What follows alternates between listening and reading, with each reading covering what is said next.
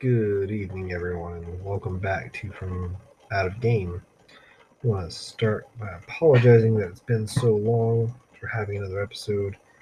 Lots of busy things going on. I can't say my life's been too tough. I just gotta say there was a lot going on.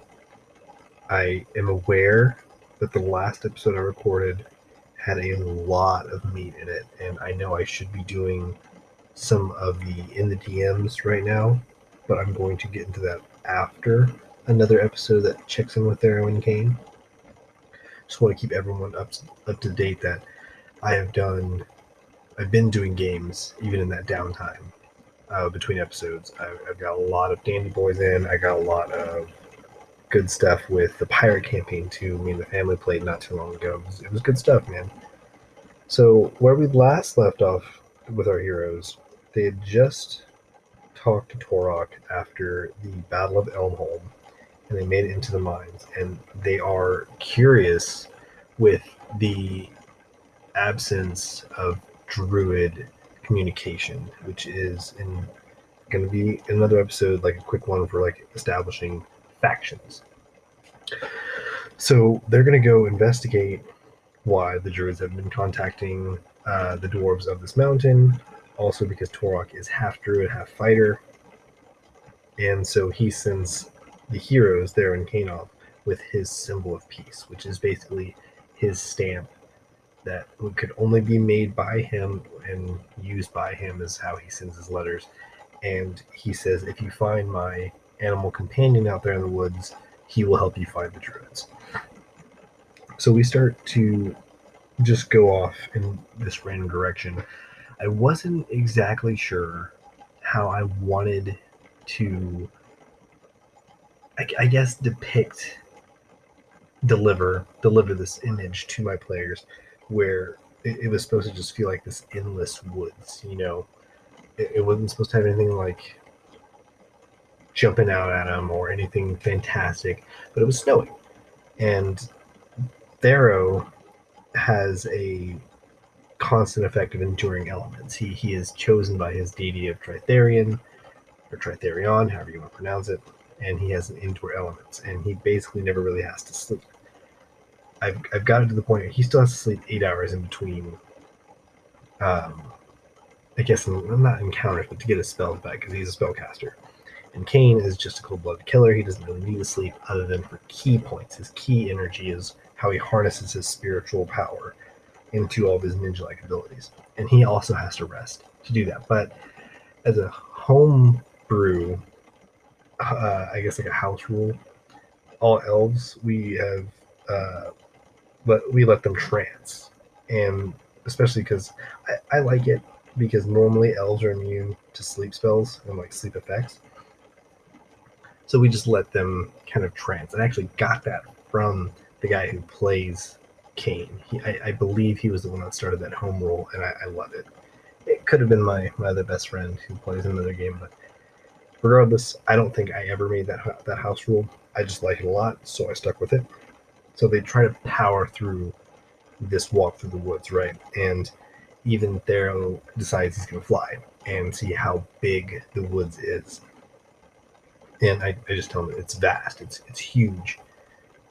But I slowly start to introduce the idea they're being watched again, because the last time they were being watched in the woods was by gargoyles, or that one gargoyle who got into the actual castle that they opened. So to kind of skew their judgment, this next spying attempt was actually by a raptor, which is Torok's companion. For all you Turok fans, there we go. He's got a raptor familiar, because eventually druids of a high enough level can change their animal companion species. Species is the word.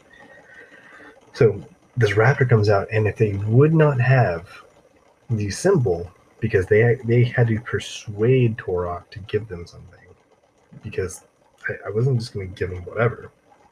They asked for it, then they would have a velociraptor attacking them, potentially, or at least being wary, if anything. But neither of them have handled animal.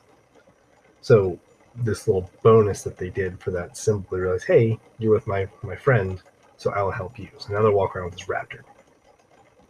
Even more things start to quote unquote spy, but it's a little more obvious because, as you can tell with certain spellcraft, which Thero was specifically trained in, he learns that these animals that are walking around are acting as spies for it's to show them that they're getting close to where they need to be.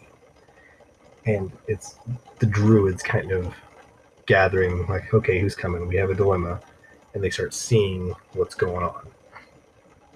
So a wolf comes out with like a message, and he just drops it because it's an animal message spell, which is like a level 1 or 2 spell. And then the wolf's trance breaks, and Thero reads this message, and it just says friend or foe. And he just calls out friend.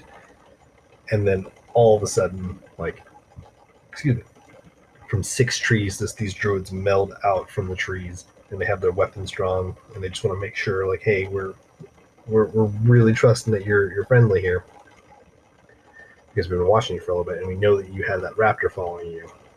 So they talk, and they end up getting the druids to kind of calm down and accept their help. And this is where I wanted to deliver like a big like hook to the terrain, where they've been walking over the great druid encampment the whole time, where these druids stone shape their hands through the snow, and this magical set of stairs just caves in to this subterranean level. And it's almost like just a massive city that you could see in big games like World of Warcraft or Guild Wars, something like that. It's just a big community of natural living people, of natural lights and natural flowing water, and they kind of use this pressure system for equalizing out the air. And so they say, we could really use your help if you're friends with Torok. We haven't seen from him in a while. We know his disposition, and we can use the help. So they guide the players down into like through the streets, quote, like not really streets, and they get to the grand tree, and it's supposed to be, think of like a big sequoia tree and then just triple the size.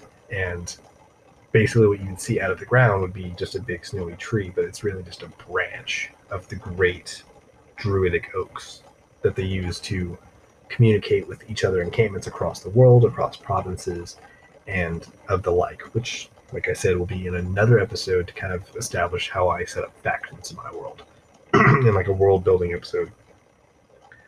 So what they see is they see this older man strung up at the base of the root, like his veins are attached to roots, and his body is almost fused into this tree, and he speaks with the tree. He's the vessel that combines the human aspect to the natural aspect, and his eyes are rolled back into his head, and he's just muttering to himself. And this is Novarin Doverson, which I had to use him because it's actually one of my characters that I've played in a campaign for 2 years. He's since retired, but it's who I played as, and I always saw him eventually as throwing aside his adventurous ways, because he wasn't the best adventurer, but he wasn't terrible. But he would seek out to help all, and the best way you can do that is be this big druidic leader. And so they start asking questions like, what happened? Why is he like this? And how long has he been like this? And in front of this great druidic tree is, the way I set it up, is a big scrying pool, which can be used for other things, which I'll get into that after the break. But it's this big, like, perfect pool of water that's about knee high, and it's got these little exotic flowers about it, and different herbs. And so they start asking questions to the druids. I just had his name. I'm gonna have to get it because my notes are right next to me. And what they do is they ask, how did he get like this? And it turns out that he was poisoned. Obviously, no spoilers there. That they've got this main druid poisoned, as it's really a diversion, but that happens later. So they just ask, how can we help? because Khaine already knows. He rolls his check for a previous history, like his previous profession, because like I said in the last episode, he was an assassin, and he knows that there's a guy he used to work with named Rixid, and Rixid is a dark elf who was also an assassin who specializes in poison. So they ask, how can we help? And they say, well, we have an experimental way of trying to take care of this, because we have reason to believe that he's trapped in his own head. So what we need to do is we need to wait for the druids on a scouting trip to come back from the Holofod woods. And when they return, we will see if we can get anyone into his dreamscape. For Fallout players, you already know that I'm clearly copying and pasting that. I take no credit for a dreamscape. I tried a prototype run of this with a previous campaign just to see how it would play, because I just love the idea of traveling through someone's memories and brain activity, you know. So I did borrow that inspiration, and they decide, hey, we'll do it. We will go inside Novrin's dreamscape. And quick side point, it's only pseudo copying pasting because the dreamscape was already written into the manual of the planes for 3.5, and I think that's copyright 2003, somewhere around there. I've got that book somewhere. And so I've always been fascinated with that. So all they do, they spend this whole night and they just shop. My players love a big city experience because they get to shop. They look for salves, healing salves. So naturally they found a ointment that helps them with the crystal constructs. And personally, from the DM's perspective, I felt like I've been screwing them over too much with the infinite wounding that comes with the crystal constructs, and I'll explain them in the DMs. But yeah, I felt like I was really screwing them over. Like, there is no cure. So obviously, druids have a natural way of healing it. So they shop for that stuff. They shop for healing potions. Excuse me. They shop for antitoxin, and they just get the whole. Excuse me, God. The whole experience of basically a hippie convention, and it was great because I can't offer these same things, at least at the same potency and price range, that I can in a big city, because I have to keep that immersion in for my players so it really sells the point. Khaine even talks to this experimental druid who's trying to get like a rebreather thing going on to help like humans and elves, non-aquatic people, breathe underwater. And I don't think Khaine gauged the fact that he was only going to be here for like a day or two, and that the guy would want his stuff back. So nothing really transpired from that. So after they spend like maybe 200, 300 gold each, they end up just partying. They revel because they're not sure what's going to happen, so they try to party, and they know that's what their person would want. Their leader Novrin would want, really, because you can't really be upset if your time has come. But if they have reason to believe they can reverse it, why not try? So just a big old party. And I use this time in the background, because I'm always doing side quests as the DM. I set up the assassins that are coming back in, because it was really a setup. They use the ploy of, hey, Novrin's going to be saved by Khaine and Thero. And they don't quite have Thero pinpointed yet, the new assassins, but they always want to get rid of Khaine. Khaine is a wrench in the gears to all the assassins now, because he knows the ins and outs. So they have him, and they're like, cool, we can kill him since we're here. But our main motive is to kill the druids that are atop the Great Oak Tree, which are weather-controlling druids. And we can get into... I'll have to make another like mini-sode that keeps away the plot by players. Because if they start listening to that, then they won't want to if they know it's part of the plot. So yeah, they want to take some of the weather controlling druids. Well, just one of them, really. So let me gather all my thoughts again, and I will come back with the second half of that encounter. And y'all stay tuned. I'll be right back.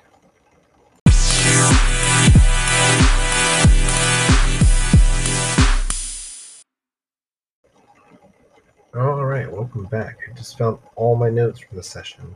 The circle, the circle of druids leader is named Barbanis, and he came to the heroes because it's very odd for druids to be poisoned. For those of you who know, it's like level 12 when druids just don't get poisoned.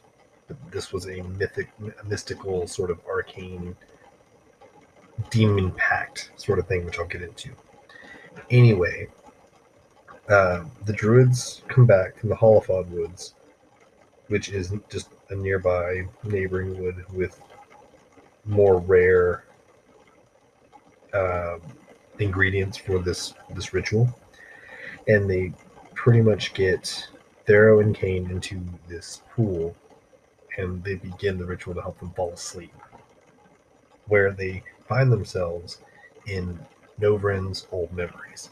And basically, the first memory they jump into is, and maybe I can get into this character way more often, is basically his childhood. His childhood is just a typical village where everyone is either of a big militaristic lifestyle or they're serving their kin, their family or their loved ones or the community. So they see young Novrin, and he's just happy as all can be, when normally what was supposed to happen in his childhood, he was supposed to go out into the woods, kill a wolf, and return victorious. In this pseudo memory, that never happened. He was always respected as a man, and basically, if they can keep him in this dreamlike state, for all of you who know this sort of setup, you make the dream seem too good to want to leave. It's pleasurable. So Thero spent a lot of his time trying to figure out Novrin's backstory during the party, so he would know how to reorient the leader druid, So the dream state is being controlled by a demon, and this demon is seeing these intruders who are trying to keep him from taking this body, because that's going to be the ultimate end game. This demon will take over the body of Novrin, and so these fake people just kind of form a wall always in between them and kind of create this unbelievable amount of like space and random magic, like almost like Inception kind of stuff, like where things can kind of shift and change however they want. So I'm trying to show the players that yes, there's a demon in control that's keeping them away from Novrin, but Novrin's still the one in charge because it's his brain. And so as long as they can reconnect that establishment, like, hey man, like, you need to get up. Like, the real people need you, and you need to get up. And so I let them. I think I went through like 3 different stages of the classic video game rules, best of 3. And so eventually, they kind of get over to think like, wait, this isn't real. So when the demon starts noticing that they're getting the edge on, he changes the whole scenario at that point. And it's just it changes to a big point in Novrin's adventuring life where he's fighting Kel'Thuzad, which is a undead Dracolich. Well, it's a little redundant.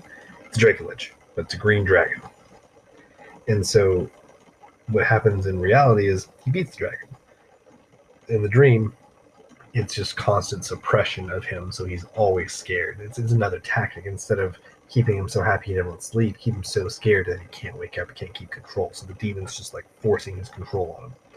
Before I let Thero make any sort of reconnection, the raptor starts trying to wake up Khaine, because Khaine had the actual symbol of his master and was most pleasant with the raptor, because when Khaine wakes up, he sees the assassins that are taking out some of the druids, and Barbanis has been incapacitated. Like, he got hit below the belt, so now his legs are paralyzed. And there he sees Rixit, and I have to do like the cocky assassin, like, oh Khaine, you think you're the best assassin there is, but you've fallen for the oldest trick in the book. And like during that monologue, Khaine just shoots an arrow like directly into his collarbone and takes out like 50 health. It was insane. And Rick is like, it could have died. Probably should have, but I barely saved it. So he goes invisible. Khaine goes invisible, and there's two other assassins with him. And this is the only time I accepted a split of parties, because it's Khaine's job to keep Thero safe because he's considered helpless in this pool of water. Thero can be taken out in an instant. So Khaine really gets to shine on all his abilities, especially in that time where he basically almost murdered that killer. And so there's three targets that could be killing him. So Khaine, and also he still is that teamwork, trying to protect Thero, and Thero still has to do his job to keep the great tree safe. So yes, I've separated them technically with not necessarily with space, but with priorities and what they should be doing. And it kind of creates this divide of equal responsibility where they each get to show off their prowess. And so Khaine murders the two. Well, he murders the first, like, not really a minion, but the nameless kind of rogue. Murders him outright. Scares the other dude, but he tries to, like, shurikens and protect himself. Khaine tumbles over them. So at this point, I had a triangle set up because I wanted to have two people at the exit and Rixit at the front, trying to take care of Barbanus and getting ready to kill the guys in the pool, right? So as Khaine moves to take out the people at the exit, Rixit is coming out of invisibility, drink health potion, and is getting ready to go to Thero. However, the Raptor is still on the defense because I cannot, in good heart, kill my players while they're asleep. I don't think it's fair. There needs to be at least one or two forms of defense, like, before I can do that. So I let the Raptor, like, keep space between Rixit and Thero's lifeless body. Not lifeless, unconscious body, sorry. So with all of that, I can't remember how Khaine gets killed. I think he just guns him, but he gets this strong hit on him, and he's in the negatives. I think he's like -5. And so Rixit has the poison, and he has also the kind of like antidote sort of thing, the reversal effect, I guess, because inside the mind of Novrin still, this demon's understanding he's losing. He knows that he might lose his vessel, and that's what he does not want. So he starts making deals with Thero instead, like, hey, let me out of here or we both die. And I'm rolling bluff checks, like, because Thero should know that he can't die here because he has his own body. But the demon doesn't want to be banished back to his own plane because he's trying to get into the material plane. For those of you who stuck around the cosmology episode, you'll know that the abyss has been locked off from the material plane. At least I hope I covered that in the cosmology. I'm almost positive I did. So the entire time, like, they're like debating because the demon's given up. He's like, dang it, because the assassin messed up. I'm about to lose my host, and I can get one more out with this guy if I just lie to him well enough. Barbanus is trying to get into oh, that's what it was.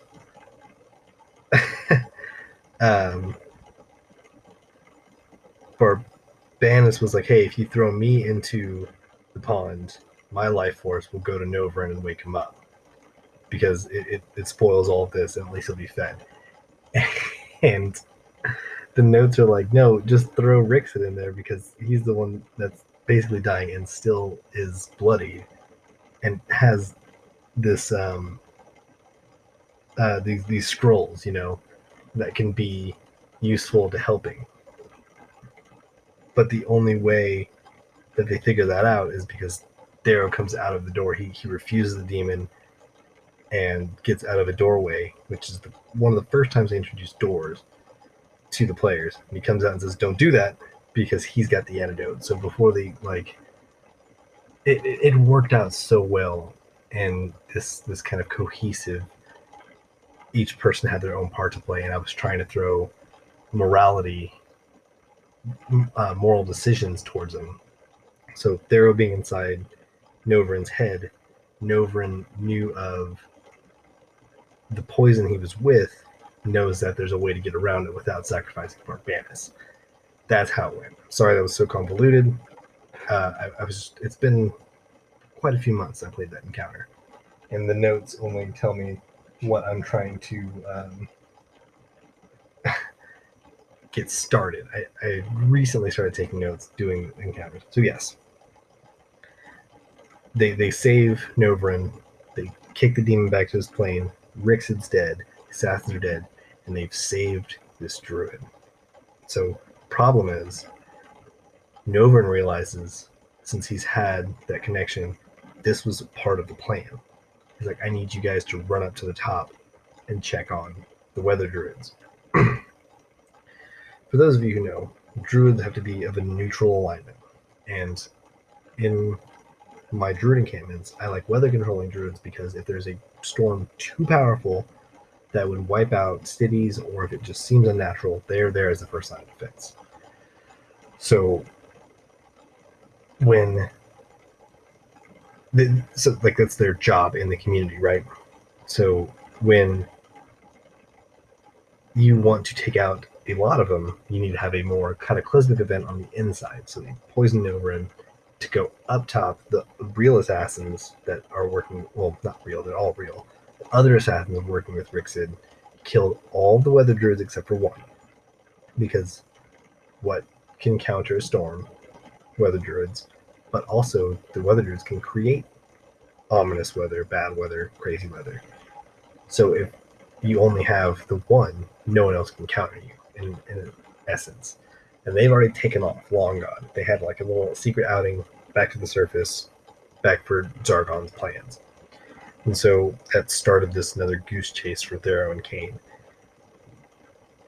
That being said, that was just another line for them to follow. I had to lead them with that line of mystery. And it was really nice to be able to. It wasn't exactly the best closure, but I didn't give them enough clues to just like outright bust off after them, because Thero is quick to shoot that gun. He's quick to cast fly and chase as far as he can go because he's honor bound and duty bound. He will go take care of it, you know? So now that they have all this taken care of, they give the information on the worlds of the crystal constructs and the iron nomads. They get a little more information on that. They get a little more information on the other druids being attacked. They start to see more of the deep-rooted plans of the cult. And so I will leave it there, because when we come back on the next episode, when we come back to Dandy Boys, it'll just be them walking back to the mountain, because this ultimately is the first time I've had a party complete a series of quests that basically frees up an entire region of the province. It was super satisfying to like play with that with them, to have this region be basically protected by them, and really raveled the masses together. So I started playing into the revolution they want to start, and I started really realizing these guys will want to play and it really get quote unquote my fix on D&D, you know. And so what I want to leave with you guys, if you're trying to play, or if you're trying to DM, be daring with your scenery. Try to get those big epics panoramas like Lord of the Rings can get all the time, and definitely be daring with where you go. Be creative. Maybe if there's a scion, a master of mind magic, let them be more powerful in a dreamscape like this. That was the prototype session I ran at one point. If you aren't a fan of dimension jumping, just stick to the basics if you can, but make a change in the climate. That's why I have them in these mountains. I've always wanted to try winter, and because it changes the types of monsters you can have. You don't have to be spontaneous, but keep it alive and keep it breathing. And you know what? As long as you're having fun, then everyone's gonna have a good time. So thanks for tuning in to From Out of Game. I'm gonna do my best to get to some in the DMs episode and try to round some things out. So thank you guys for sticking around, and y'all take care.